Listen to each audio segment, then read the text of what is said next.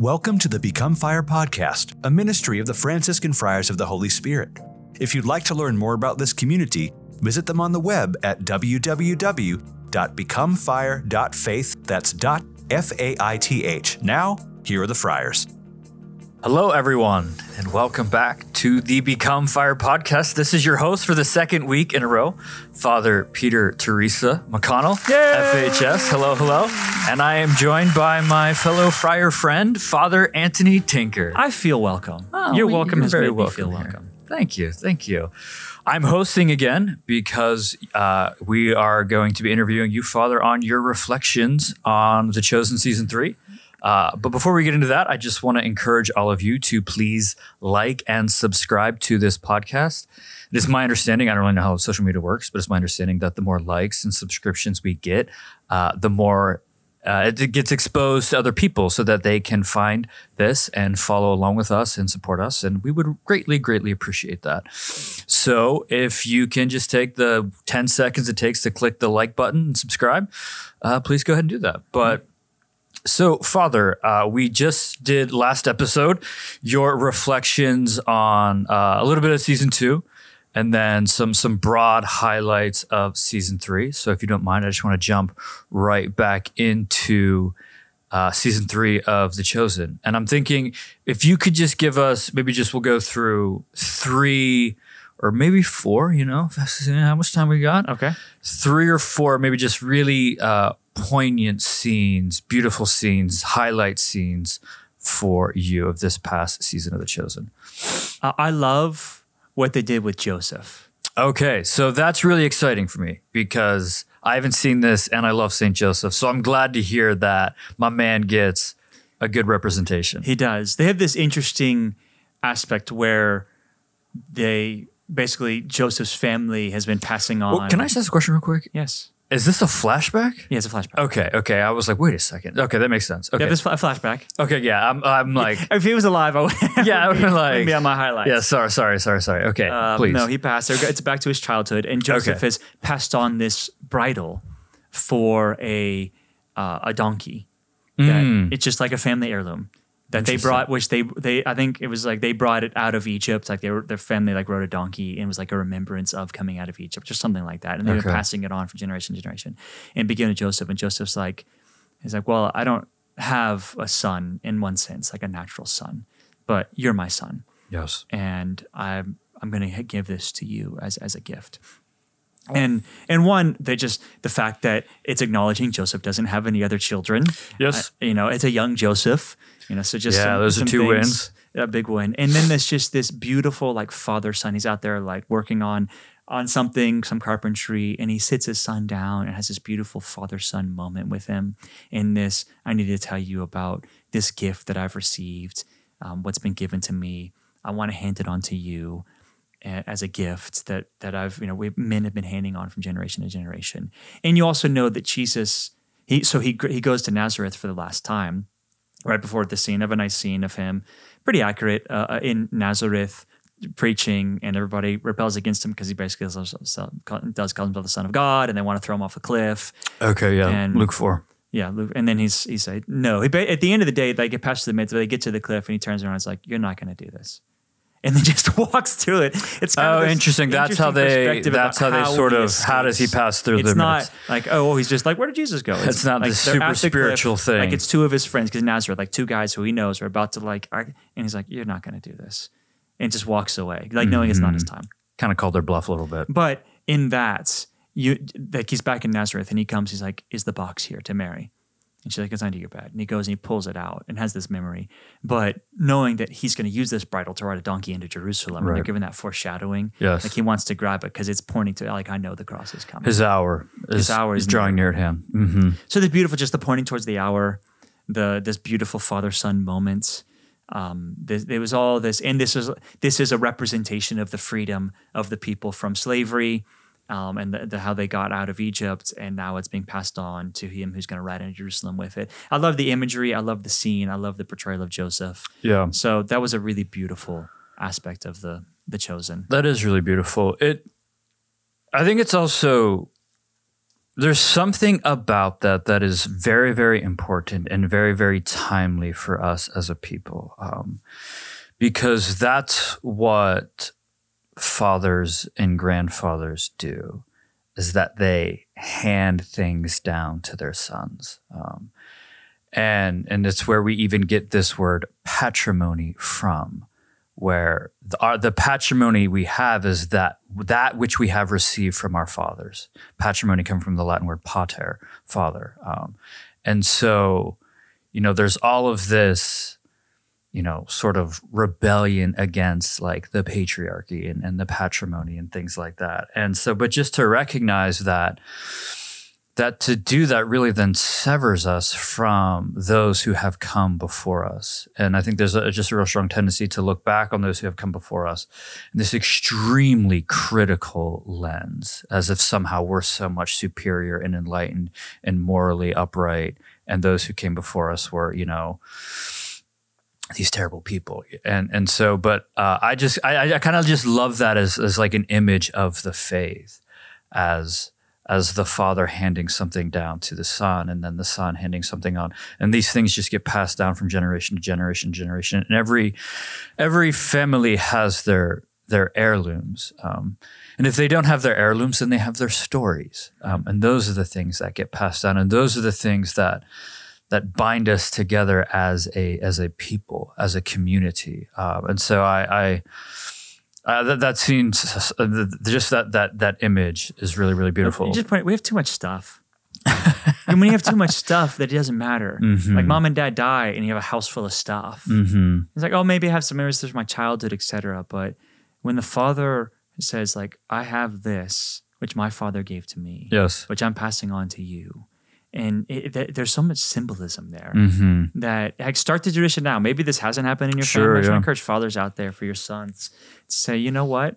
We want to have something that I can pass on, that I want you to pass on to your son, to give on.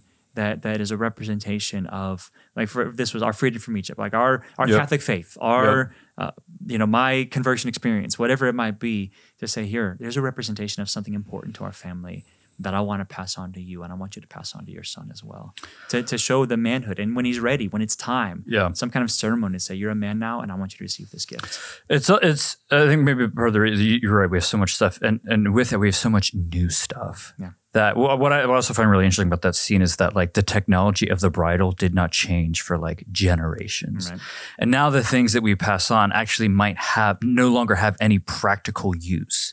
Even if like you hand down like your father's revolver or your grandfather's like musket or something like that. Like, these things of technology has so far surpassed them, but and there's more efficient ways of doing these things, but just staying connected to that is really what it's all about, I think. So I'm glad to hear Joseph gets a beautiful scene that makes me super happy. So what's another one of your highlight scenes from season 3? So they do the Jairus story and the Veronica. I touched on this last time. Yes. But both very emotional. It's hard not to get teared up. I get teared up pretty easily, so which people are shocked about. They're like, really?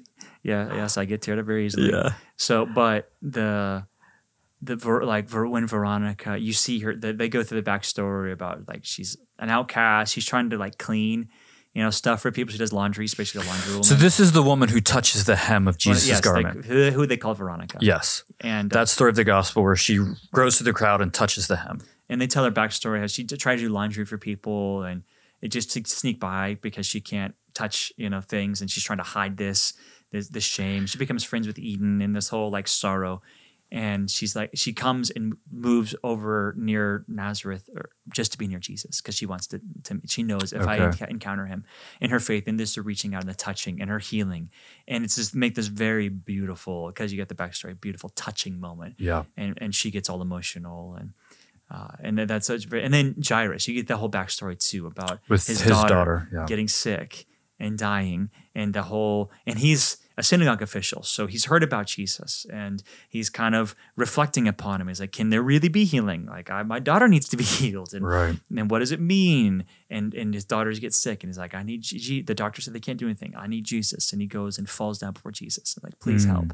And Jesus is going with him, and then Jesus just saying, Talitha kum, Mm-hmm. rise, and seeing the girl get up and just seeing the whole family get emotional. Yeah. That's another just beautiful.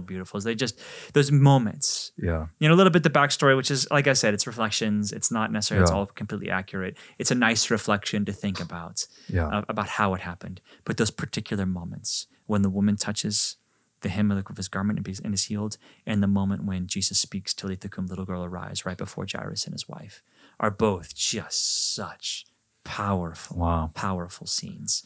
In the Gospels, reading them, but then just how they portrayed them as well. Yeah. What for you really, just maybe artistically, really makes it so emotionally evocative? Is it like the performance of Jonathan Rumi? Is it how they set it all up? Is it like... Good question. I think... how artistically do they bring that to life? The way they're healing her backstory, because now you see her distress. She's just an outcast. Yeah, she's alone. She can't be with. She's just been struggling. You just see her struggle. They get into the poverty of this woman, the struggles she's been. Like, this isn't like you get the full sense of the years that she's been spending everything she has to try and get fixed and and the difficulty she has on a day-to-day basis because she's unclean. Yeah. But then the moment itself, like they're just walking around the whole crowd. Like people are like, they have this whole tent city thing where there's all these people who've come to Nazareth and they're trying to find Jesus. But he's like always out praying. They can never find him. So finally he's seen, and so this huge crowd emerges to try and get him. And he's trying to press through, and Jairus is like flipping out. It's like, we gotta hurry, So and then all of a sudden, she just like makes a beeline for it, and people recognize her, like, but there's such a crowd they can't do anything, and she just jumps down, and you see Jonathan Rumi almost like he gets struck by lightning. He just kind of does this like this really beautiful like Jesus senses power leaving, just stops, and they have the music, the build up with the music and everything. Then all of a sudden just stops like silent, and you're just like, whew. And she's like, who touched me? And then you just see her just crying, just emotional. And you see him like get down and like hold her and like, your faith has saved you. Just this beautiful, intimate moment of Jesus pouring out his heart on someone who is desperate, but has such great faith. Yeah, no, that's really, really beautiful. It is such a mysterious thing because it does not seem like Jesus is actively willing this healing. You know what I mean? It does seem like there is this passivity to the person of Jesus in this moment where he's not, his attention seems to be elsewhere, and he senses the healing power, the healing virtue leave from him. And he asks the question, who touched me? That's kind of unpacking that and holding Jesus' divinity and his humanity kind of together there in that scene. And that sounds really, really beautiful. Okay, so what would be another really kind of peak? My third. Your peak. Hitting the peak moments here. I want to talk about, I like what they're doing with Judas. Okay. I find it very interesting because Judas is the last apostle to show up. He shows up at the very end of season 2. Jesus is doing the Sermon on the Mount, and Judas shows up to the Sermon on the Mount. It's like, I got to follow this guy. He gets accepted in. So you see him get accepted into the group at the very beginning of season 3. And you see there's this moment where he's about to send him out 2 by 2. He sends Peter and Judas together, which also I find just a fascinating thing. Yeah, those are the 2 guys at the end who kind of go different ways, don't they?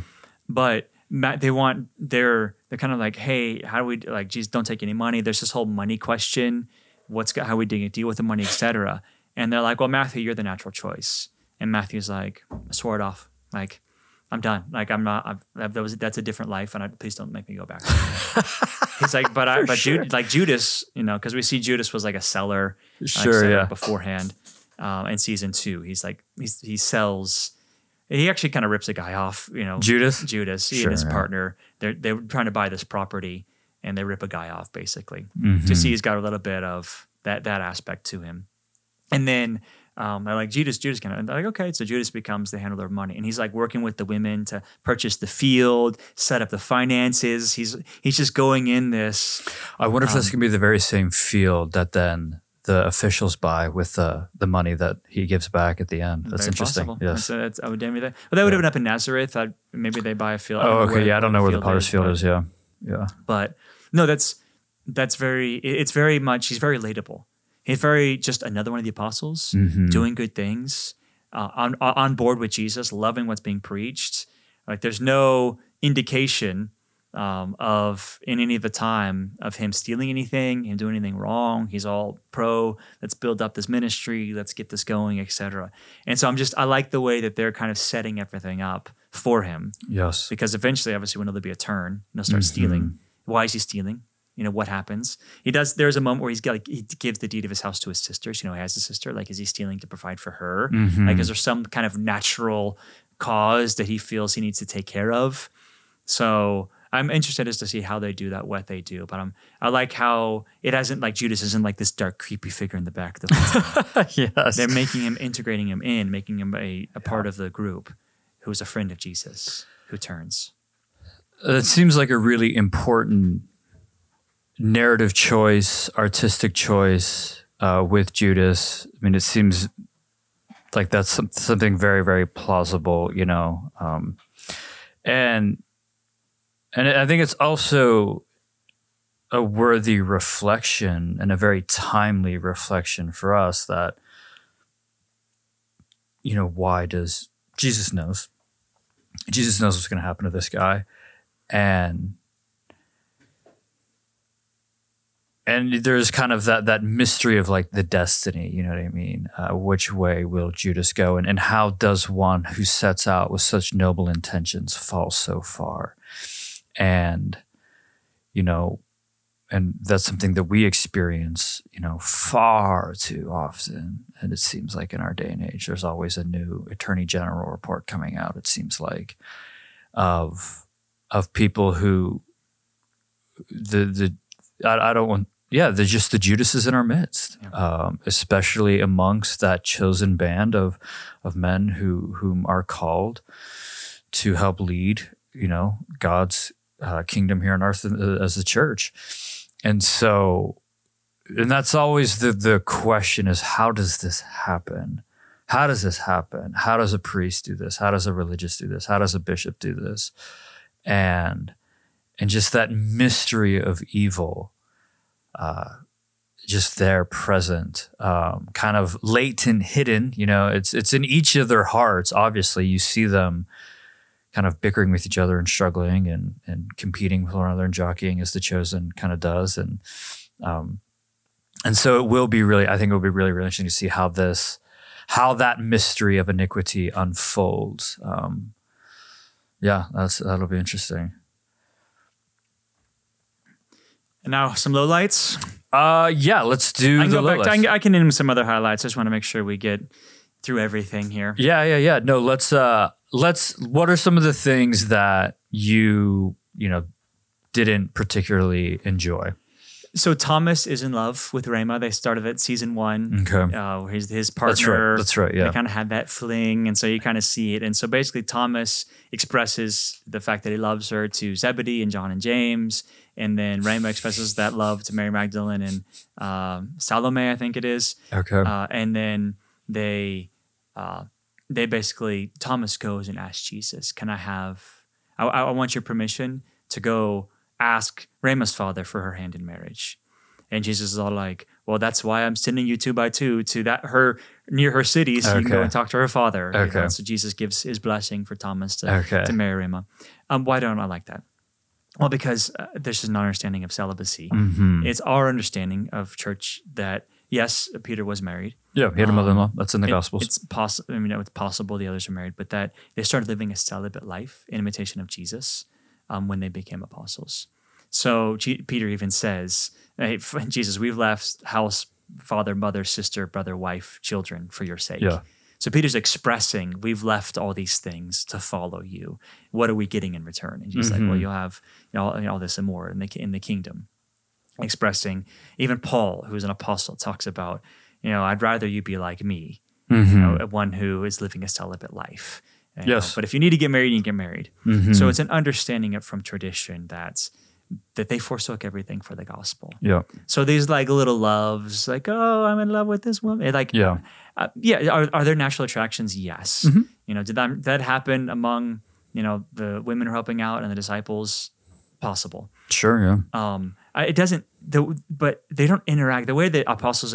It's just modern Protestantism, like coming into an expression on the big screen. Yeah. Like that's not how I don't think like men and women would have interacted in 2,000 years ago in Israel. Just the dynamics and what the men would have been doing, and like having tents all together in the same. There's this. Okay, this doesn't seem very accurate. We're reading back into a little bit, projecting our sure. And so it's this. You know, the marital issues between Peter and Eden, we got to bring this up because there's a modern issue. It's one thing I enjoyed, but I don't think it's accurate. I'm going to put that different. I liked what they did. I don't think it's accurate. Right. And just with Thomas and Raymond, it's like this isn't accurate, and I don't like the direction you're going in it because these men, you know, forsook something for the sake of the gospel, which apostles have been doing and for 2,000 years. Yes. And even when there was a time when priests were getting married, they were called to live celibately, especially before the Eucharistic sacrifice. Right. And bishops have never been married in the history of the church. Yeah, and monks have been around. Monks have been around the whole time. So yeah, celibacy has been a thing in the church forever. And the virgin martyrs were highly esteemed and the heroes of the church and things like that. And so, yeah, I think you made the point last time that this is fiction, and so. They're taking great artistic license to kind of flesh out some of these questions that we have, you know what I mean? And, you know, faithful married couples struggling with miscarriages and things like that. And so it's, you know, it's communicating truth, but it's not communicating like fact or history. And so it's just a way of doing that. That's what stories are meant to do. And so, but yes, it would be divergent from our Catholic understanding of the apostles. And then another low light for me. It's really a low light. It's just this implication, but they give both implications. But Jesus goes to Nazareth, and he's like, "Oh, to Mary, where are James and oh my goodness, I forget the other brother of Jesus from the Gospels." Sure. Anyway, there's implications that Jesus has brothers in the gospel, but the biblical word, they're cousins, and we know they're cousins because their mother is named Mary, who's also at the foot of the cross. At the foot of the cross. Yep. Other than they name Mary, and they name Mary Magdalene, they name Mary the mother of Jesus, and Mary the mother of James, and my name is it Joseph? I don't know. I can't remember either. Anyway, but so Jesus goes like, "Oh, where are the boys?" Like as if James should be in the house, and so it's like, well, what is that implying? Like, is it implying that they're actual brothers? Is it implying that they're cousins who Mary raised? It's very close. Are they not? Like, what implications are you giving? At the same time, like I said before, Joseph, it seems like he has no other sons and gives the bridal because he's his only son. It's like, I don't have any sons of my own. So it's implication of Joseph not having a son. So they kind of like are playing with this. Why are you bringing this up? Yeah. Like, what's going on here? Why does this need to be mentioned? Right. It kind of is implied. It's like this, oh, he's got brothers, but they're not there because they didn't want to, for whatever reason. I don't know what they're doing with that. I don't know what they're trying to like thread this needle between what Catholics believe and Protestants believe. I don't know. Right. Just stick to the truth.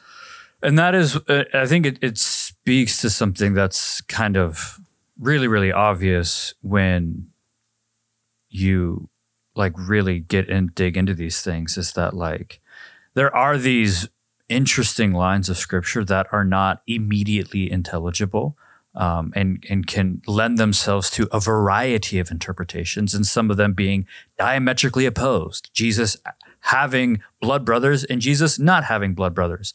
And you can read the text either way. And so it's kind of, it just demonstrates that, that the scripture alone is sufficient. And it's like, well, no, we actually need an authority besides scripture to authentically interpret it for us, because we can so easily misinterpret it, And I think that perfectly demonstrates that problem, why we need a church, for a lot of reasons, but that's one of them.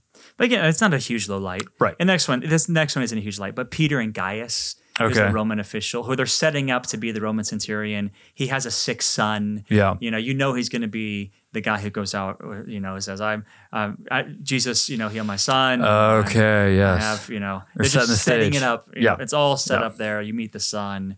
It's his actual son, but it's the son from a woman who he slept with who was a slave. And Okay. It's all this stuff. Yeah. They get setting up the backstory. That's what they do. Yep. But now Gaius and Peter are like buds. Mhm. And they're like working on a well together and like hanging out. And like Peter ends up going to the Roman quarter and that's how you get to see him in his house so they can see his son.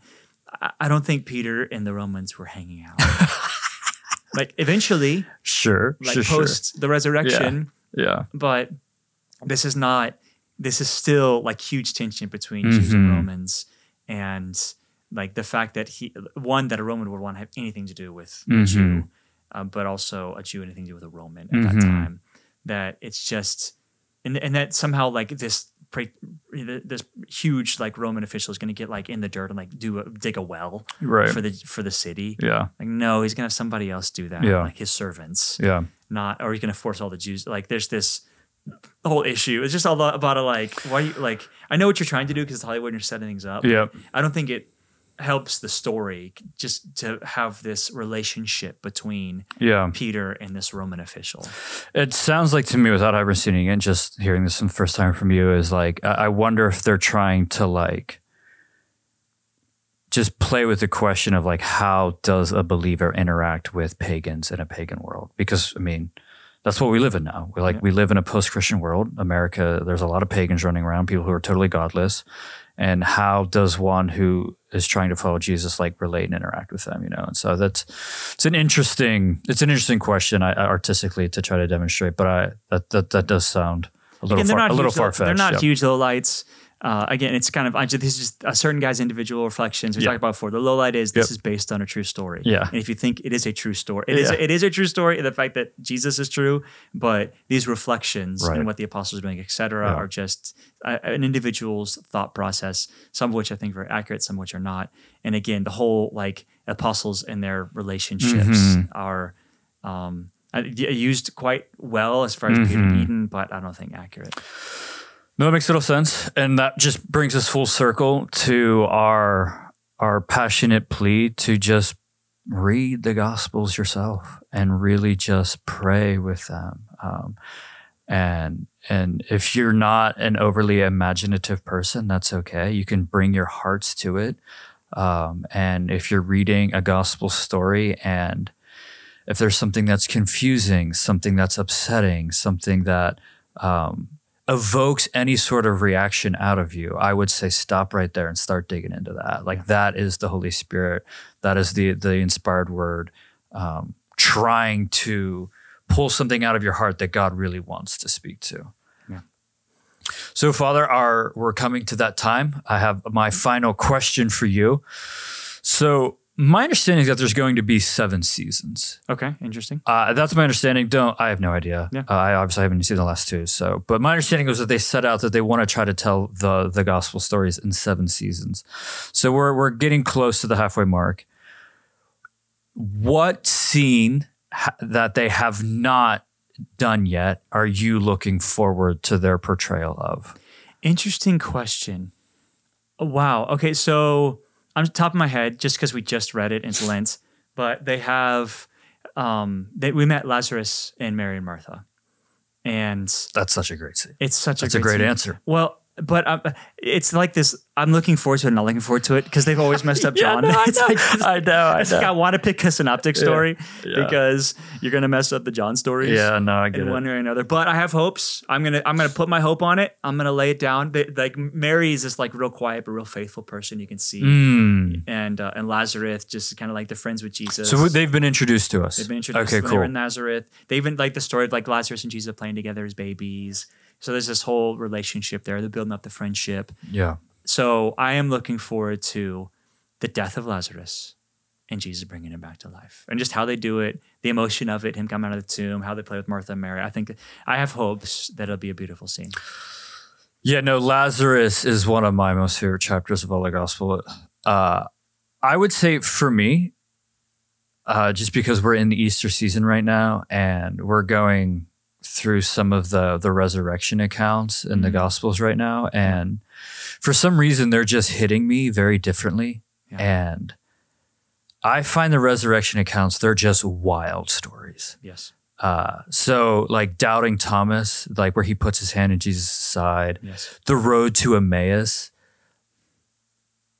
What Jesus is doing in these scenes, in these stories, is just like wow. Like yes. This is so. I think for me, I'll say we'll stick in John's Gospel because it's it's my favorite. But I would just the scene of Doubting Thomas. I think would be, if they do it, that would be really cool, and hopefully they do it well. So that'd be something to look forward to for me. All right, well, that wraps up our reflections. Well, I should say Father's reflections on the last 2 seasons of The Chosen. Hopefully I'll get my act together for season 4, and him and I can bring you that when it comes out. So thanks for sharing your thoughts with us, Father. Happy to. Yeah. And then a preview, next time we're going to talk about the Camino de Santiago, yes. which I'm about to do. And then you'll get a new group of friars to entertain you for the summer. We hope it'll be entertaining. It'll be entertaining for the 3 of us at least. Entertaining for 3 of you, nothing else. We'll talk about that next time, and then we'll hand on to whatever you guys do. Amen. Father, would you please give us your blessing? Lord, we thank you once again for this Easter season, this time of your resurrection glory. We pray that our hearts might be opened up to a deeper experience of what you did when you died and rose again to bring us life. We might experience that life. We might have our hope and trust in you in all things. And mighty God, bless each and every one of you as I bless you in the name of the Father, and of the Son, and of the Holy Spirit. Amen. Thank you for listening to this episode of the Become Fire podcast. The Franciscan Friars of the Holy Spirit can be found online at www.becomefire.faith. That's .faith. The Franciscan Friars of the Holy Spirit are also a 501c3 charitable organization. If you feel called in any way to give financially to their mission, please go to www.becomefire.faith/give. That's becomefire.faith/give. May the Lord give you his peace. We'll see you next time.